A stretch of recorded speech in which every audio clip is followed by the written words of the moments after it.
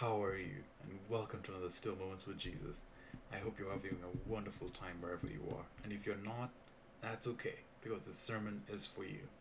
And the sermon of my title today is Where is God when when you do not see Him, when you least expect Him? Where is God when you are down in the dumps, when nothing is going right, when everything seems to be falling apart?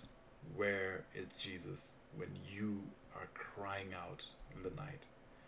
Where is God when you are in need and you do not know what to do? This sermon is for you. Please turn with me to Psalms 22. I'll be reading from the Jerusalem Bible. I thought I'd use this today for today's sermon, having given a brief introduction to the Bible itself. And I hope that many of you will get to pick it up and have some time with it. Now, I'll be reading from the first verse, if you follow with me. And the psalm is titled, "The Sufferings and Hope of the Virtuous Man, for the choir master, to the doe of the dawn, a psalm of David."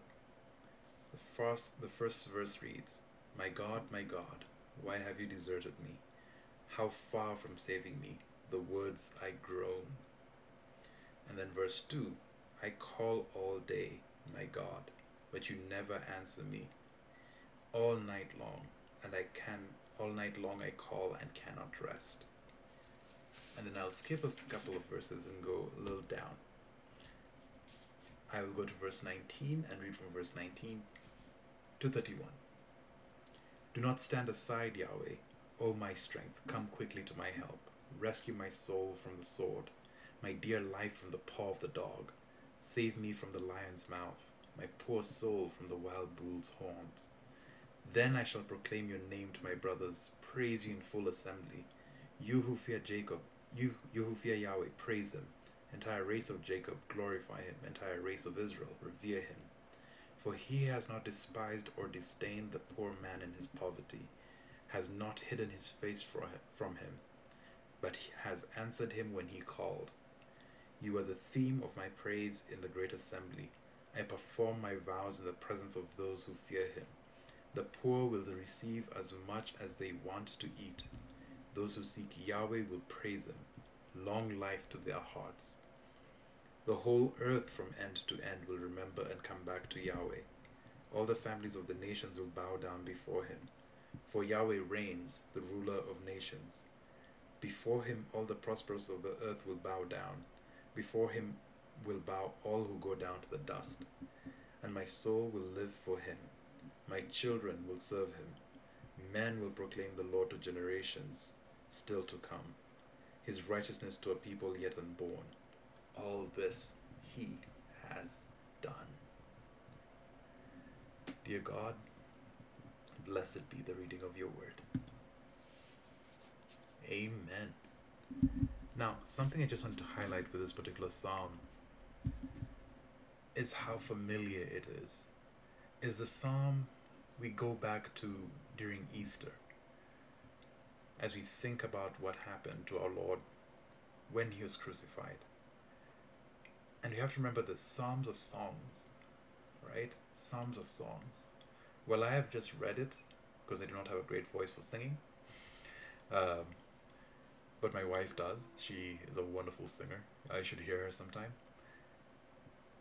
While we're used to just having these psalms read, we should keep in mind that they were often sung.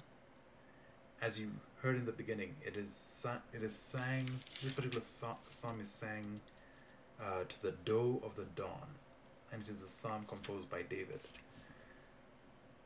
Now, listen to the opening verses. My God, why have you deserted me? I call to you all day long and all night long, but I see and hear no response. But then later on, when you come to the very end of the verse, it says, "And my soul will live for him. My children will serve him. Men will proclaim the Lord to generations still to come. His righteousness to a people yet unborn." all of this, He has done.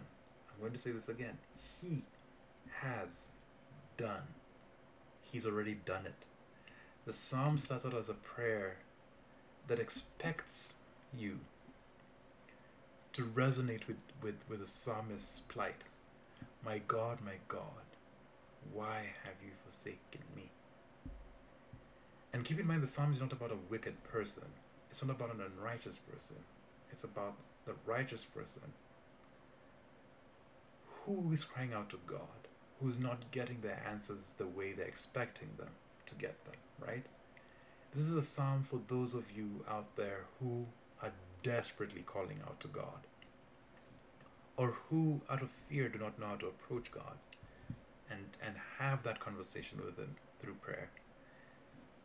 But not to worry, I hope this psalm encourages you to get to a place where you can actually come to this place where you come to realize that He not only loves you, but He listens to you and He understands what you're going through.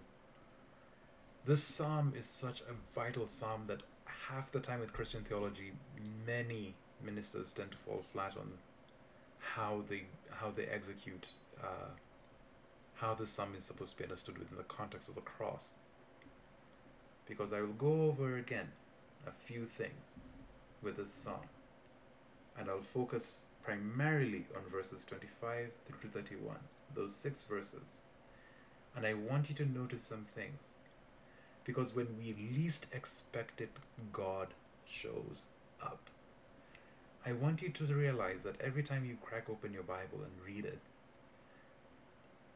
you will have moments like that of the 2 men on the road to Emmaus who did not know they were talking to Jesus.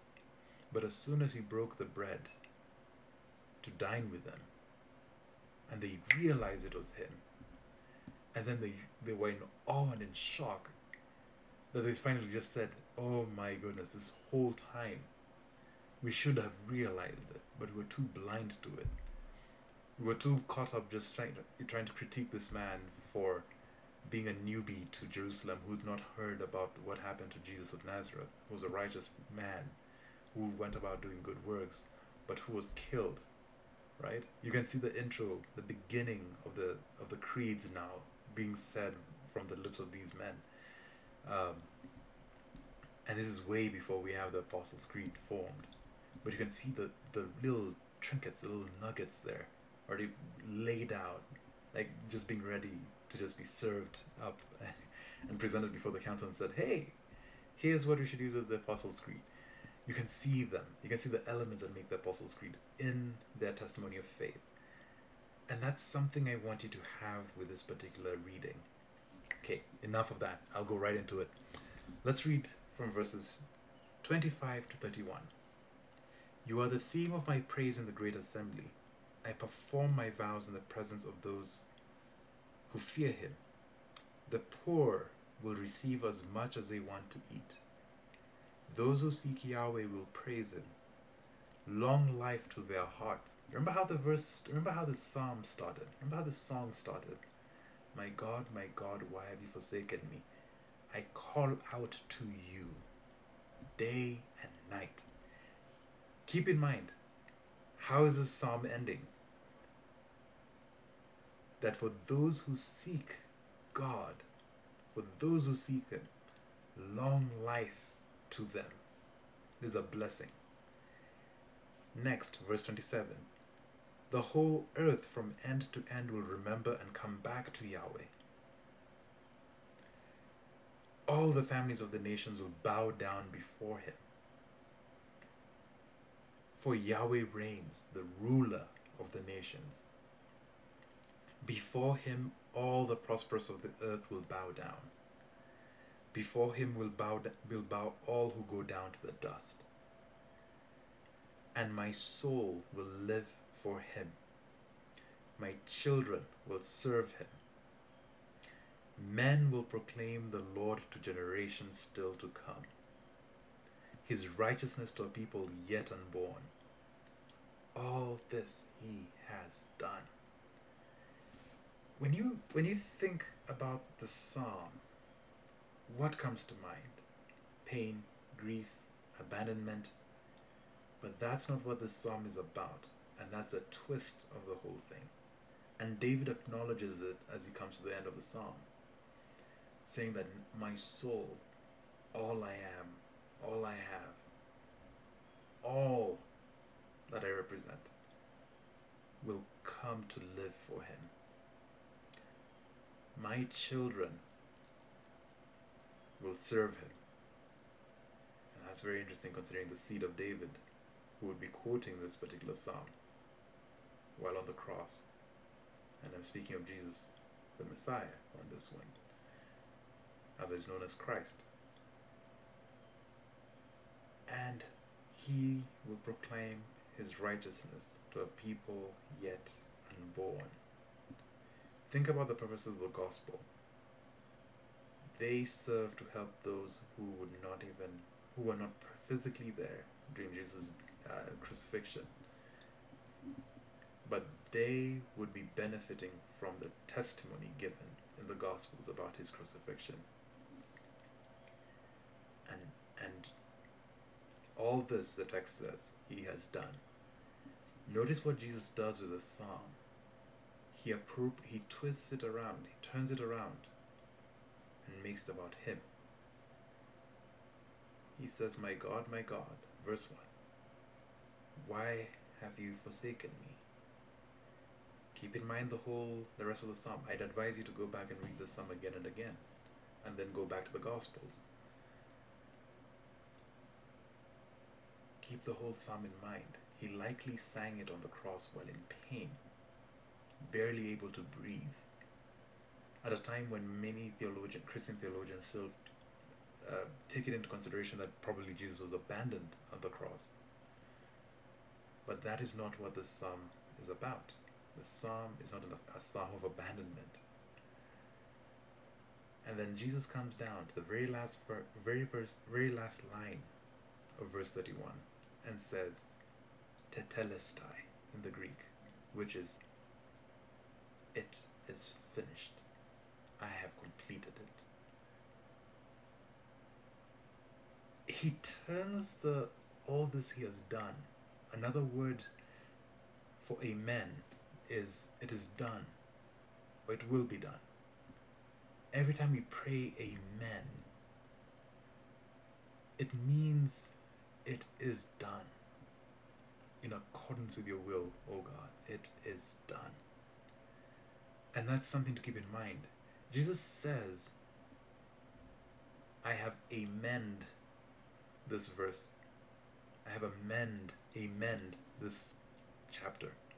Because for all those who felt very far away but have been pursuing and seeking God, now we have the one who reveals himself in the book of Revelation as the Amen and the faithful and true witness. We get to see why Jesus is called the Amen. If you did not know this is one of his titles, that's one of his titles. Jesus as Amen made all this happen. I'll emphasize again from verse 25. We see the theme of praise in the Great Assembly, which now has been used largely in the church, context of the church. The second thing we see, also in verse 26, is that the poor get to thrive and get way more than they ever could imagine within this community. Because finally there's abundance for what they need. And what are we reminded about the gospel? The gospel is for the poor. The gospel is preached to the poor. Now, not just that, but there's long life to those who are seeking Yahweh. Gift of life. Gift of life. In its own interesting way, this book of Psalms, especially the Psalm 22, is preaching what we know as a gospel. Verse 27 zeroes in on the whole earth from end to end will remember and come back to Yahweh. Keep that in mind when you think about 1 Timothy 3:16. I'd love to read it out loud, but I'd rather you look it up. 1 Timothy 3:16, a very important text for this. All the families of the nations will bow down before him. Keep in mind Philippians 2, from verses 4 to 12. This is an important verse to remember. That for Yahweh, the ruler of nations, before him all the prosperous of the earth will bow down. Before him will bow all who go down to the dust. Remember, Philippians 2, from verses 4 to 12. And then, verse 30, and my soul will live for him.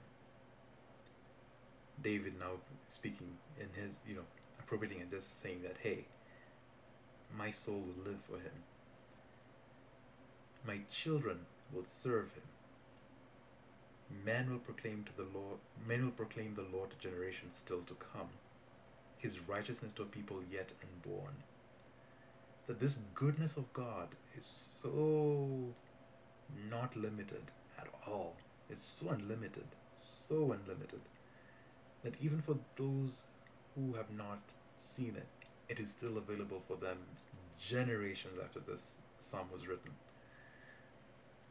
And not just that, they will proclaim the Lord for generations still to come. There's something I'd want to point out real quick.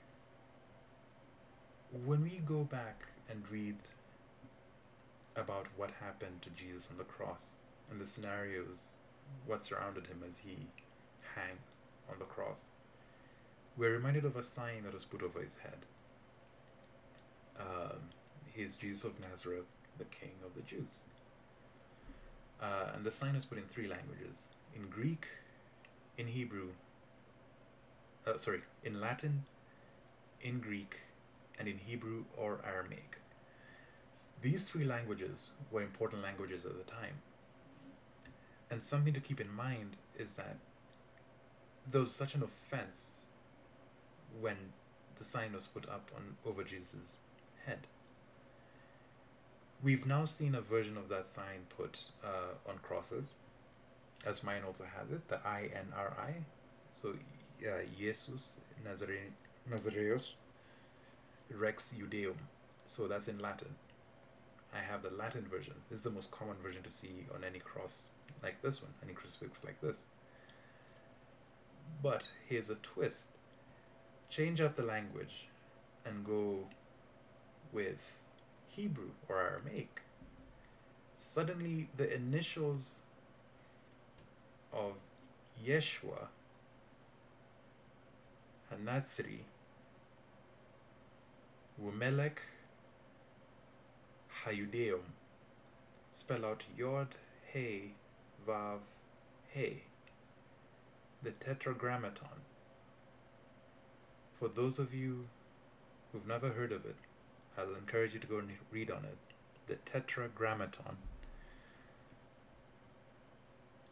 Now you begin to see why people were offended when that was on the cross, and why Paul would talk about the cross being a stumbling block to the Jews of his time, but to those being saved, it is the very power of God and the very wisdom of God. For Paul said he preaches Christ crucified, and that is the stumbling block. Something to keep in mind as well is when Peter first preaches, the Apostle Peter first preaches in Acts, he highlights that Jesus was wrongfully killed. His main starting point is the crucifixion. It's the means of death. And that was supposed to call back what events transpired as Jesus was being crucified. Now, for those of you who are not yet mind blown by this, I'd like you to keep in mind that while we are talking about events that took place in the past in the church and in Christian history, I want you to keep in mind about what God is already doing with you in your life, where you live, where you work, where you serve, and in whatever else you're doing. Because while this is amazing, this is not just meant to be just for here, not just within the text. But this is something I hope you get to experience on your own.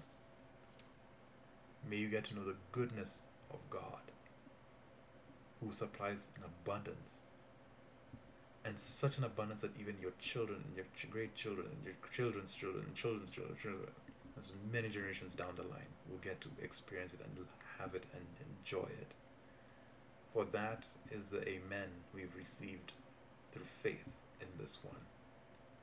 And I hope you realize that even as we seek God, He's never too far away from us. And that is something we can count on. And with that, I love to end this by saying, Amen. Be blessed. And thank you for joining me for another Still Moments with Jesus sermon. Goodbye.